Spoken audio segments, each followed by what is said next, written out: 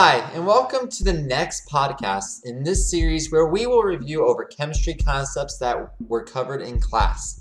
This podcast can be used to help with homework, review over today's concepts, or to study for an upcoming test.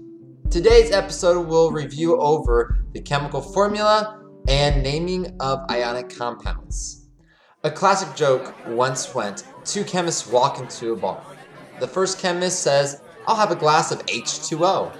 The second chemist says, "I'll have a glass of H2O2. The second chemist dies. Well, the second chemist drank hydrogen peroxide, which is deadly if ingested. As you can see, being able to write chemical formulas and use their name in appropriate situations actually might save lives. So today's episode is over chemical formulas and naming compounds. So let's recap. When writing chemical formulas and naming chemical compounds, our first step is to determine the type of compound. Starting with ionic compounds. Ionic compounds are composed up of positive ions called cations and negatively charged anions. Think of the plus signs as whiskers of a cat. The overall charge of the compound is neutral because the sum of the positive charges is equal to the sum of the negatives. The chemical formula of ionic compounds doesn't tell us the exact number of ions, but it does show us the ratio between cations and anions. How do we know what type of ion the element forms? To determine this, we have to use our cheat sheet, the periodic table. We can determine the number of valence electrons of an element using the group of the element which it's in. Group 1 contains 1 valence electrons. Group 2 contains 2 valence electrons. Group 13 contains 3. Group 14 contains 4, and so forth. We discussed that an atom is most stable when they have an electron configuration of that of a noble gas, meaning they have 8 valence electrons. To form an ion, atoms can either gain or lose valence electrons. When we look at group 1 elements with 1 valence electron, it is easier for them to lose 1 electron than for them to gain 7. Therefore, the alkali metals form a cation with a +1 charge when they lose that electron. Same holds true for group 2 and group 13, where it is easier for them to lose 2 and 3 valence electrons rather than gain 6 or 5. On the other hand, elements in group 17 with 7 valence electrons, they find it easier to gain 1 valence electron rather than lose all 7. Therefore, the halogen group forms anions with a -1 charge when they gain that electron. Same holds true for groups 16 and 15, where it's easier for them to gain 2 or 3 valence electrons rather than lose 6 or 5. To form an ion compound with a net charge of 0, we have to have a balanced ratio between cations and anions. For example, if we have sodium plus and chlorine minus, the chemical formula would be NaCl. I need 1 of each. If I have aluminum 3 plus and oxygen 2 minus, I'm looking for the least common multiple. In this case, it's 6. To get 6 charges each, I would need 2 aluminum 3 plus ions and 3 oxygen 2 minus ions. Therefore, my chemical formula is Al subscript 2, O subscript 3.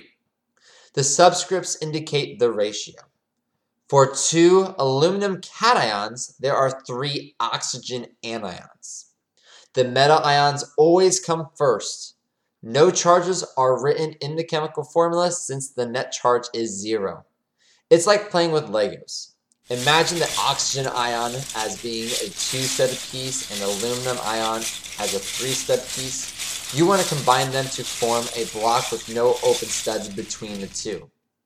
Therefore, you will need 2 of that aluminum piece and 3 of that oxygen piece. If you have some Legos laying around, give it a try for this trick. Another trick is the crossing over trick. You can write the 2 ions, Al3 plus and O2 minus, next to each other.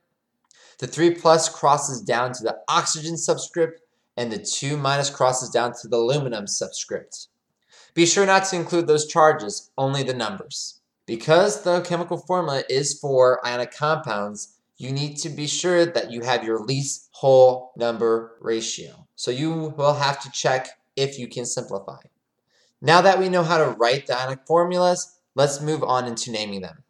To do that, we have to take a closer look at the metals and determine if the metals is in the main group or the transition metal. Transition metals, as well as some post-transition metals, come with a different form with different valence electrons. Iron, for example, can have 2 valence electrons or 3 valence electrons. It is important to indicate this because it can affect the chemical properties of the compound formed. Therefore, these ions are named with Roman numerals in parentheses, as well as its name. Iron 2 cation and iron 3 cation. Main group metals are just named with their element name plus cation. For example, sodium cation, magnesium cation. The nonmetal receives an IED at the end. The ion of chlorine is called chloride. Oxygen ion is called oxide.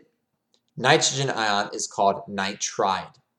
To name the compounds, you are just going to put together the metal ion name and the nonmetal ion name. For example, NaCl is sodium cation and chloride. The compound name becomes sodium chloride. Al2O3 is an aluminum cation and an oxide. That chemical compound name is going to be called aluminum oxide. And Fe3N2 is iron 2 cation and nitride. That chemical compound name becomes iron 2 nitride. Make sure you get practice with the transition metals and naming because it can be tricky and quite difficult to get down.